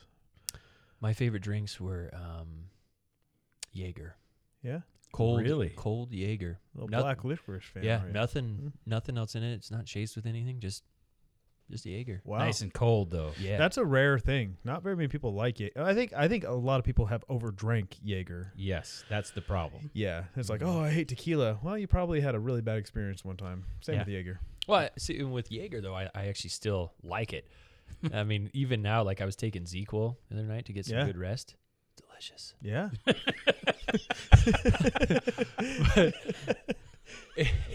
And so that night though, I had I was fighting, Landon Showalter, great guy, Mhm. And most of the time when you go to a pro level, amateur level, it's a little bit different. They just talk smack to you. I don't know if it's part of the hype or if they think they're reaching the big leagues. I'm not exactly sure, but when you go pro, it's a lot more mutual respect. You're there and that's where I found it to be interesting. How you talked about how you've never met anybody like that before. Well, with me, when I met these guys, we were all humble for the most part. You get some of those guys, that like to talk smack, but we were all humble, respectful of each other, and we were there to fight. And then you fight, and then you shake hands and you go away, and that's it, And so with Landon, we went in there, and there was a lot of people from work that ended up showing up there, and fought well. Third round, I ended up splitting his face open with some more ground and pounding elbows, and there was some commentators. It was on TV and stuff, which was cool as well. And that night, so I won that championship, so I was happy. Won 2 world titles in 2007, 2009. And then that night, Landon and his crew and my crew, we were all at the bar. And he's like, hey, man, great fight. Let's freaking throw some back here or whatever. So he buys me double shots of Patron. Oh, And I was cutting weight at this time, too. So I was, and right after the fight, I was gorging on hamburgers and buffalo wings. Oh, yeah. That's the time to do that, right? So I'm taking, I don't know, it's double shot. And I'm just slamming them down. And I get like 6 of them. And I am messed up because I didn't drink at all. Yeah. For the most part, I was pretty clean eating, didn't go partying that much. And so I was like, hey, this is a celebration. Let's do this. Yeah, that night was not good. I'm sitting there in the bar, and I'm like, oh, boy, what was that? And he tells me and stuff, and he goes off, and he's hanging out with his people, and I'm hitting a wall. Everything's spinning at this point now, and up comes all this chunks of hamburger and buffalo wings and just Patron all over the place. oh. And I'm like, I got to go. So Clean up aisle 5. yeah, clean up over here. I'm dying. And so I went home that night. Next day I woke up, worst hangover ever. And I was like, what am I doing? Yeah. Mm. That was it. September 9th. September 16th, 2009. That was the last time. Wow. Haven't touched a drink since. Wow. Yeah, I was like, what's the point? I mean, yeah, like I said, don't get me wrong. I mean, I like my Jaeger. Yeah. Little sips of that would be good. But at the same time, I was like, it doesn't really do anything for you anyways. Right. So I was like, I'm just done with it. Well, yeah, especially if it makes you hyper. Like, it doesn't make me hyper. It makes me more relaxed. Right. But, yeah, I could definitely see the hyper angle. Gets you into trouble. Typically makes me more happy. Yeah, I'm happy too. Yeah. I like to, well, it's actually, you and I were very similar when we drink a lot. Yeah. Just like to wrestle and play. Just kind of be a jackass a little Yeah, bit. yeah. So, you win this championship. Yeah. Do you continue to fight? Yep. So, Wait. I have a question. yeah. Sorry. I don't mean to interrupt you. Oh, I like that you raised your hand. He did raise his hand. Yeah. You wait for the teacher to call This is on an you. important question, okay? It's very important. So does that mean that I'm 1-0 in my UFC or 0-1 in my UFC? 0-1. career? I was like, whoa. That was a win for you? that was a misspeak, okay? I misspoke. He wore you out. He did. I was exhausted. I had to quit. It went the distance. That's all I'm saying. Oh, man. So, oh, boy. And during this time, too, my buddy, who I've talked to you about, too, Big Nick, I call him, 7-foot guy. And he was always at my fights, too. Good supporter and stuff. And, he wanted to fight and train a little bit. Nothing serious, but he just wanted to kind of follow me and see. He's really big in social media and stuff. So he kind of wanted just to follow along and be like, what is your life like when you're getting ready for a fight? And for anything else. And so he one day told me, he's like, hey, I can take you. And we're both sober, mind you, at this time. He's like, I can get you. And he's this dude. I've seen him. He's literally 7 Yeah. feet and a half, maybe. Oh, with shoes on. Aren't at you least. standing on a chair? Don't we have Yeah, a picture with that guy? We have a picture with Yeah. him. Yeah. I'm standing on a chair looking at him in the eyes. Yeah. Yeah. Yeah, he's a Crazy. big boy. Yeah. He's about 300 pounds. Yeah. And so he's like, just by physics alone, I can take you. And I was like, well, all right, if you want to. And another buddy's watching this, just, grinning ear to ear, going, no, this is going to be good. And so I was like, okay, how do you want to do this, dude? And he's like, let's just fight in your backyard. I was like, okay, let's do it. So we go out there and he tries coming at me and I pick him up, slam him down on the ground and he bellies out and I jump on his back and choke him out. And that was it. And my buddy was like, that was it. And then, Nick's rolling around the ground all, messed up and trying to get his, thoughts back. And he starts going, I can't see anything. I can't see anything. What the heck was that? It's impossible. How do you do that? What the heck? And I was like, well, I guess that's physics for you. Yeah. But give you a little physics lesson. But it did suck too, though. And you guys were part of this as well. We all got laid off. Mm-hmm. That was stupid. God dang Yeah. it. That was all about just over politics. It really pissed me off. A Yeah. lot of us got laid off too. For me, I didn't come back until a year and 4 months later. Uh-huh. And so I was rehired back in 2011. But during that time, I had told myself, I was like, well, if I'm laid off, I might as well try to go as far as I can with this UFC thing. Mm. And that's exactly what I did. I fought a couple more fights in between there, got my name out there a little bit more, and then I applied for the Ultimate Fighter show. Oh. And so that was kind of cool.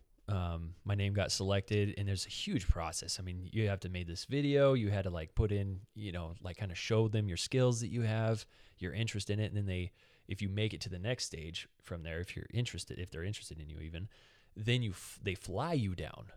Which now at this point I was like, hey, this is cool. This is now officially the big leagues. So I was getting all excited for it. So they're like, hey, we're going to fly you down to Vegas. And we're going to pick you up. So I'm like, okay. So I fly down to Vegas. They paid for it. Mm. And there's a van waiting for me with my name. And I was like, oh, that's me. And they're like, hey, let's go. We're going to go to meet Dana White and stuff. And so I was like, cool. Okay. And so they load all these fighters up and they bring us to, oh my gosh, I can't remember the hotel. Anyways, they bring us into one of this conference rooms and there's these mats laid out everywhere, wrestling mats, in this huge conference room that they set up. And there's Dana White, Joe Silva, all the Fertitta brothers, all lined around this big table, and you're just watching you. And I was like, whoa, this is bizarre. And they're like, hey guys, this is our first session. We're going to watch all of you and we want to see your strikes. So they have their own, kickboxing instructors that they bring out, and they had the tie pads and everything else. Mm-hmm. And they're like, okay, just give us some strikes. They let us warm up a little bit. And then they put us on the clock and they just watch us do strikes. That's it. And then they partner you up with a jiu-jitsu guy and they watch you grapple. Mm. So then they're like, okay, now, next step, everybody steps off the mat and they call you out 2 at a time. And you just grapple in front of these guys and they just watch your technique and moves. Then the next step after that, then they say you can go forward. So then after that, they said I could go forward. So the next step was the interview process. So then I was down there for a couple days during this whole process. And this was also doing all of our physical stuff too. I was going to the doctor. Mm. I've never had that kind of screening before in my entire really? life. They paid for all of that too, Oh. which I was like, holy crap, what is going on here? You spent $50,000 on each person just to do this? And it got to the point that they said I was pretty much like an alternate. If somebody got hurt on the show, then I would take their place. So then I was down in Vegas for 6 weeks just sitting there. And they paid for it all. They put me in a hotel. They paid for my food. They gave me a little food voucher. And I just sat there. And I just went to some of the training camps, that they had around there, like Couture's, Extreme Couture, and different, other places around there, just grappling and, kind of keeping in shape just in case. Didn't get a call. But then shortly after that, I ended up getting a contract signed to Strikeforce from there, which was owned by the UFC because they had all these other shows they were branching off and trying to make this, kind of different, aspects of it, the shows or the tournaments or something like that. And so that's when I actually got the call saying, hey, we got you a 4-fight contract with the UFC under Strikeforce. So for me, I had already reached my dream. I was like, my goals were big, trying to just work my way up. But now I actually reached the pinnacle in my mind. I'm going, holy cow, I made it. Hard work, but it took me quite a few years, but I did it. And then I was getting ready for a fight, and the kid got hurt. And then they scheduled another fight for me. Then that guy got hurt. And so they're like, okay, well, we don't have a fight for you right now, but we want you to fight, let's say, like 2 months later or something like that. So I was like, yeah, sign me up. Just let me know when you're ready. And then I get a call from the jail. Mm. And they're like, hey, we need you back, or we're offering you a position back at the jail. And that's when you had just come back shortly before that.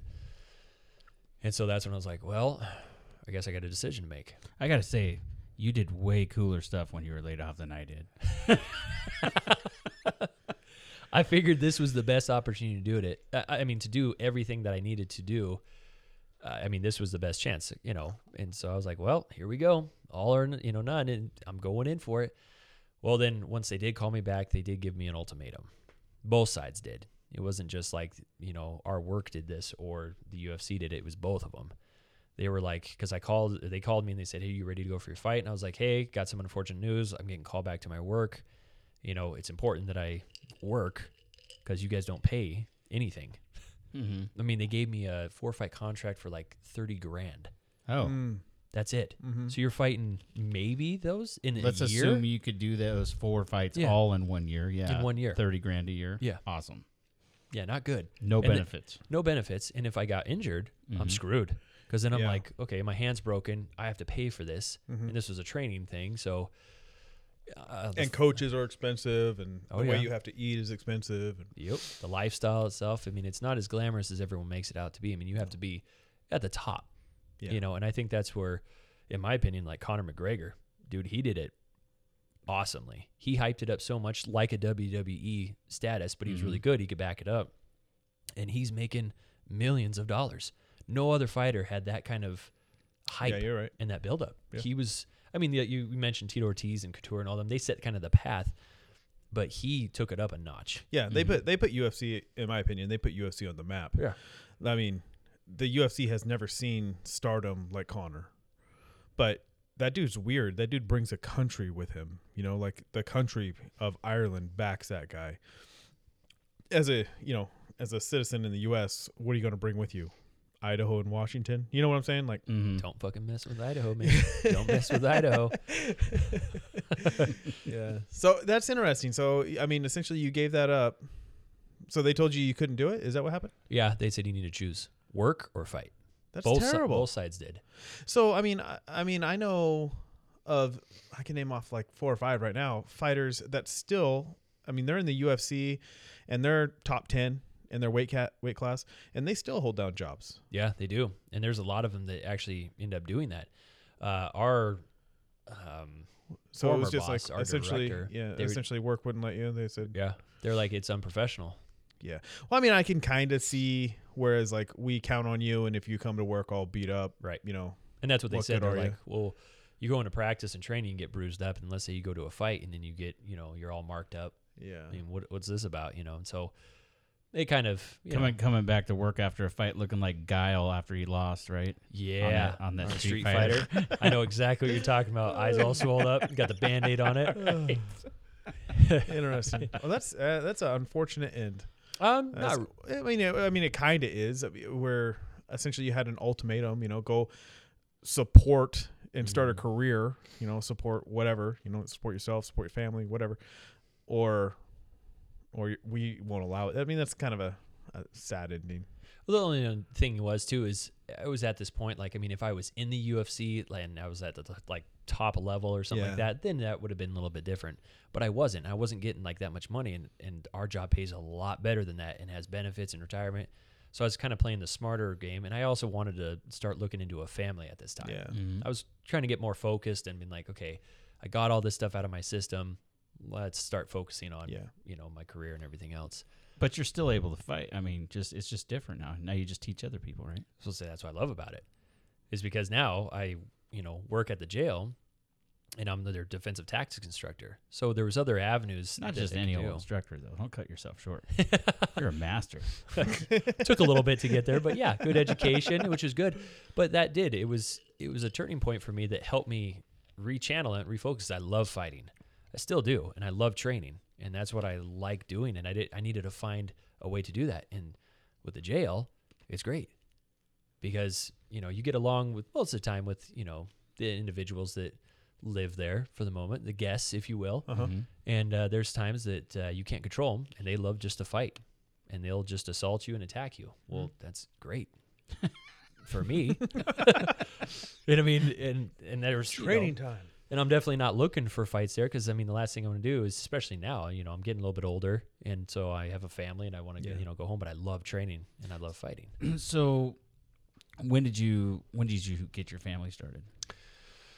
Oh, let's see here. Met my wife when I was 29. And so how I met her, I was actually, since I was still competitive, and fighting wasn't there anymore, but I still was training and fighting. I didn't want to lose that. I think it's great to learn some defensive tactics or self-defense or whatever it is, and just keep all my skills honed. I started changing, but I was still competitive and I wanted to compete in something. And the thing is, I didn't really know what else to do, but I was in good shape. I was working out all the time. So I wanted to try those physique shows. And that's what I went into, where you just kind of sit there and pose in board shorts, and nothing crazy or anything, but it was something that was competition. It was competitive. And so I did a couple of the shows, and I got, placed good enough that I qualified for nationals. Didn't go to nationals because that was at the time that I was then changing my career and went to the road at that point. Patrol. Yeah. Mm-hmm. Yeah, patrol. Yeah. No little slogan slangs. Yeah. But yeah, so I went to patrol and had to put everything on hold there. But I was enjoying the physique competitions, but that's where I met my wife. And so then, and she was just as competitive and all that. And so her and I, we hit it off, and now we've been, 7 years later, Yeah. pop out some kids, and I'm living the life. I mean, it was great. It's interesting little phases, ages 0 to 10. I was fighting as a kid and doing all these things and competing, and then 10 to 20, still doing kind of the same stuff, getting in some trouble, trying to find my way. And then 20 to 30 was all fighting. And now 30 to 40 is more family life, which is great, and focusing on that and seeing my kids now get into, like mixed martial arts, or, watching the same stuff I did as a kid. Oh, believe me, I put on Terminator 2 and Predator. My boy loved it. So I'm like, all right, well, this is good. He's gonna be the kid in school quoting quotes from Right. Predator. Oh, man. Dylan. So you have 2 older daughters, Yes. right? A son and a young daughter. Mm-hmm. Are they? I know your son's into jujitsu right now, but Mhm. are your daughters interested in that at all? No, but they are interested in other self-defense stuff. Yeah. So what ended up happening was Zaylee wanted to learn how to kind of do a self-defense or a fight. Okay. So I showed her a few techniques, little vascular neck restraints, and some takedowns to get into that kind of stuff. So I was like, it works. It's kind of an element of surprise thing. So I showed her this one move, and I had her practice it over and over. And the girls practiced on each other. And so and I was teaching them some hair hold techniques, And I was like, man, if you guys get in a fight at school, and the girls, this is what you got to do to defend yourself. Get that, grab a head of that hold, and start doing those uppercuts to the face, And so Zaylee started really getting down this technique I, had shown her, that I show all to you guys as well during, training. And so I was like, hey, go up and sneak up to your mom and slap that sucker on and see what happens. So she did. She approached her from behind and just pulled on her shoulders. And she's what, 13? Yeah, she's 13 years old. And she's really tiny, short, like my wife. 'Cause my wife's only like 5'2", and so Zaylee's, like 4'11". So she comes up and grabs her shoulders and pulls her down and kicks her knee out and just levels her and just slaps that sucker on. Well, she missed her throat and just hit her in her nose, and her nose blew up blood and was coming down. And so, Megan's like, oh, lets out a scream, and Zaylee's like, oh, God, and runs off and runs upstairs. And I was like, it worked. Yeah. Did what it was She designed might as to well do. just punched her in the face. Might Sucker as well. punched her I mean, and it was one of those brutal cross faces I've ever seen. Wow. She's trying to go for the throat, just misses, and just crack right on the nose. And it is unfortunate. I mean, the girls are really into sports, and it's good, for them to get in there, like softball and volleyball and stuff, and then basketball. Maisie was really into, but now, because of COVID, everything's just screwed it up. Yeah. And the kids are stuck at home, and so now as a family, we have our own gym down in the basement. So we all go work out. And almost like every night we go downstairs and work out and train together, even the little ones will come down. That's Got awesome. Evia, 2 years old, she's doing little burpees, Mm-hmm. which is goofy, but yeah, it's just a good bonding for us, and that's just a way to keep them in shape. And I've shown them some boxing and striking stuff, but they're really focused on school, and that's kind of what I want them to do. And Now, as far as your son or anyone that's like thinking of, going into MMA, I would say MMA now is probably bigger than it's ever been. Do you have any advice for people that are looking to go into that kind of, sport? Well, for one, I would definitely say it's great to have goals and be ambitious and have some dreams set up for yourself. And don't go away from that. You got to work hard for it. It's not going to be handed to you. But I would say have a backup plan too. Kind of be prepared going in there. But just work hard for it. And honestly, you can reach your goals. If you just set small goals, little baby steps, set medium, high goals, and then set your dreams, you can attain anything and get it. You just got to work hard for it. People nowadays, unfortunately, expect everything to be handed towards them. Instant gratification. And it's not going to work like that. The age of the cell phone. Yeah. Yeah. And that's why I had to work my ass off. Well, this guy I watch on YouTube, he his like saying is many people only see the result, no one really sees the journey. Yeah. And I mean when you look at like a UFC superstar, you're like, Mhm. oh man, he's good, but I can do that. Right. But not very many people know like how tough that is. Yeah, you can't just walk in there and No. there's a process, and I think the big thing that helped me make that decision was the politics. I can't stand the politics in the fight game at all. And it's just there's a lot of corruption behind it. There's a lot of things that people don't see. Yeah. It's like a little smoke screen that everyone just thinks you just get in the cage and that's it. There's a lot of underlying things that people just are not aware of. And I think that's also what helped me make my decision to go back to work and focus on that. Which unfortunately, even at work, I've had my ups and downs, and I've, I got in trouble, at work. Because of your playful spirit. Because of my playful spirit, which again, I got sent to another, psychologist, counselor. Oh my gosh. I mean, we always have to, when we first get hired on, we have to go through those steps initially. And he was like, oh yeah, you're good to go. Nothing wrong with you. And then I get in trouble because I interrupted one of our practices that we have.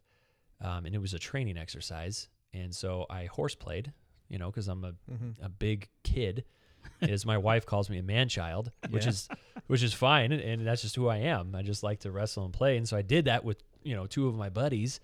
And yet everyone thought I had murdered them. That's how they were acting. And then they accused me of being on drugs, cocaine and steroids. And I'm sitting there going what is happening? And this is a week after the incident that they, come to work. They drag me out of work. Well, it probably takes that long for the rumor mill to fly. Oh, that's true. Yeah. Yeah.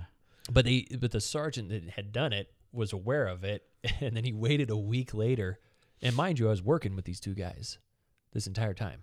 Yeah. So they were worried about these 2 guys, Their well-being. oh yeah, because they're dude, they just got assaulted by Bush. Yeah. But you were But I was working with them. Yeah, and we were having fun. And then they're like, hey, we got to get you out of here because we got to protect these 2 guys. I'm And he might finish the job. I was like, yeah, a week later, a little late. And then they drug test me, and they take my personal vehicle away from me because they just, and then that's where the rumors started. And that's what really pisses me off is the accusations that fly with that. Yeah. Because people just started going around and there was no penalty for those guys lying. Yeah. Nothing happened to them. So then what happened is with me, I get my car taken away. They drug test me. I get escorted home. They drop me off at the house and there's my wife. Where's the car? I'm like, funny story, babe. I might be looking at prison time and I might be, losing my job for sure by the way everyone's reacting right now. And they even asked those 2 guys, the alleged victims who happened to be my buddies who happened to go to my wedding. They were like, do you guys want to press charges against him? And they're like, no, it was an exercise. It was a training exercise and it was fun. You could see our faces on the camera. We were all laughing and having a good time with it. Was it unprofessional? Yeah, maybe. I probably should have picked a better time, but I thought it was okay because the team that I was currently on, which was their little response team they have, they always horseplayed and messed around and grabbed ass. Mm-hmm. It was, and that's why I joined the team. It was more like a wrestling team or a fight team, Yeah. and that's how I thought it was, what happens on the team stays on the team. And I'm like, oh, they've grabbed ass and they've, dicked around before. Why can't I? That's how I thought of it, but apparently you can't. It's some. Yeah. So obviously you tested negative, right? For those listening, on your drugs. Oh yeah, absolutely. So I went in, and people don't know it. A week is way long enough time to get coke out of your system. I didn't know it was coming though. Well, maybe they were hooking you up. Yeah. So I went in there and they tested me, and they didn't even tell me that I was clean. They were just like, "Hey, you're gonna go get tested," and like 3 weeks went by, and I was like, "Hey, so what's going on? Well, we're gonna send you to anger management, like, because nothing was in your system, so you're clean." And I'm like, "Okay." And then the sergeant who was doing the investigation at the time was like, it kind of said what you said. I don't understand how somebody could think this is fun. Mm-hmm. Fighting and wrestling. How could anyone think that's fun? And so I was like, I do. I've done that my whole entire life. And again, it circles back from everything. And I laugh and I was at that moment, I was laughing. I was like, gosh, dang it. Freaking Ninja Turtles. Yeah. Ninja freaking Turtles, man. It did me in. I am done. And then they did a 6-month investigation. And at the end of it, horseplay. Yeah. They dropped everything. Everything against me. Wasted all of our, time and money and effort and resources for that. Because somebody went around spreading lies. Yeah. Which was very frustrating. That's unfortunate. It is, but at the same time, it's, I believe everything happens for a reason. Yeah. I believe we're on this path for a reason, and we learn from our mistakes, and I don't regret anything in my life that has happened at all. I've learned from all my mistakes. It's made me who I am today. Mm-hmm. Let me ask you this. I ask a similar question to everybody that's come on the show. So if your son, right, now 4, right? Yeah. Came up to you in, say, 10, 12 years and said, I know I'm this awesome wrestler, Dad. You've helped me out with that. I know I can do jiu-jitsu, and I know I can do this fighting stuff, but I don't want to do that. I'd rather be a correctional officer instead. What would you say to him? Oh, man. I mean, because you're in a position, if you think about it, that you could help him out if he progressed that far and had to make a decision like you made, That is, that is interesting. I have thought of this a lot, actually, too. And I joke around with my wife, and I'm like, and so does one of our, fellow officers, too. He's like, man, that kid's going to be on the other side. That's all he tells me. And I'm like, don't say that. I was like, he's just rambunctious like I am, for crying out loud. Leave him alone. He's just a kid. And, but I was like, and sometimes he does goofy things, and I'm like, oh, he's going to be a knuckle dragger. He's going to be a jailer for sure. But if he did come to me and tell me this stuff, I definitely I will support him in anything he wants to do. And if he wants to be a CO, that's great. And that's fine and stuff, but I want him to look at other avenues. The career that I am in, I love. It's awesome. It's suited for my personality, and it's great, but there are ups and downs with it, which I know comes with any job, but I'd want him to find something a little bit better. Man, I'd try to push him to be a firefighter, man, or go into something, engineering, or I mean, if you got the skills to do it, don't waste your time doing this, have fun with it. But if his passion is to kind of follow my path and do it, I'm cool with that too. Yeah. I'll support him in anything he wants to do. I think that martial arts are super cool. I read this study one time, and it was like the study among, CEOs, and they were looking for common traits among those. And I think they would the top 500 companies or whatever, but they found that the most common thing among CEOs is military, right? The next most common thing was martial arts. And I think that both of those are somewhat related in the fact that they both take a lot of dedication, So, I mean, getting a kid into martial arts, I think that's one of the best things in the world. The discipline behind it is huge. Yeah. And I think that's what's helping my boy out. He's rambunctious, like I said, like I am. Mm-hmm. He's going to be a man child. He'll be another one.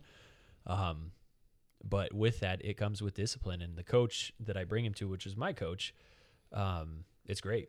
And he loves it. And he'll follow along, and he'll see all the other kids, and they get to fight and wrestle and play, and he loves that. But it is actually structuring him. And my wife essentially is my rock. I mean, she helps balance me out, kind of keeps me in. I was telling you this earlier, I come back from work and I'm like, this is a rough day. I hate life. But then she, pulls me back and checks me and goes, okay, yeah, but look what it's given us. Look what it's done for us. It's provided for us. It's given us a great life, and Yeah, but see, my rough day is when I gotta go handle somebody. Your rough day is, I didn't get to handle anybody today. So bored. It's not same. I just sat on my butt and did rounds. This is crap. No riots. What's going on here? But yeah, and with her, she's a great mom.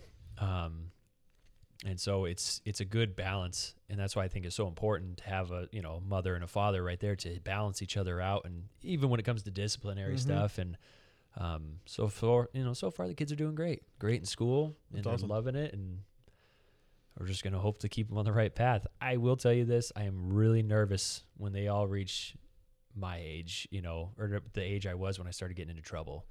About 16, 17 years old, I'm waiting to see what happens. Yeah. Because ultimately, even though you can explain everything to them and help them understand, trouble things of life or stay out of trouble or whatever it is, they're going to make their own decisions. Yep. Doesn't matter what you tell them, good or bad. They'll know what's good or bad, but they're going to be curious. Yeah, at the end of the day, all you can do is lead the horse to water. You can't make him drink the water, That's great. That's what I'm saying is like, okay, that was bad. I liked it. I liked it. Yeah. I liked it. Yeah, It you was can good. teach a fisherman to fish. Yeah, I get it. Wow. Okay, so Travis, I think we're going to wrap it up for today. Do you have any parting words of wisdom? Yes. It kind of goes back to setting goals for yourself. Don't give up on anything. Go for it. Be goal oriented, and don't let naysayers get you down. Don't let people push you around. I mean, stand up for yourself. Stand up for what you believe in, and just push through it. Yeah, I would say that I've seen that more recently in the last couple of years. Paying attention is people that do have goals. Mm-hmm. I mean, maybe it's just the career field that I've been in, my whole adult life. But I mean, people are really good at shitting on other people's dreams, They are. and it's easy to give up. And it's like, you're right. That was stupid of me to think I could do something like that. Yeah, it's very easy to fall into that trap and Yeah. go, oh, yeah, well, I kind of fell short, so I probably can't do it anyway, Well, and that'll be hard. There's going to be times that even like your spouse, significant other, your parents are against you. Yeah. I mean, my folks were like, no, you're not doing any fighting. No, you're not. Well, you were going down. They had a dog fight right before you showed up. Open up the root cellar. Well, so, they're I can't imagine as a father, like, yeah, I'm going to go watch my kid fight. I haven't seen it yet. What the And then hell? all of a sudden, you're going into the potato cellar, right? oh, man.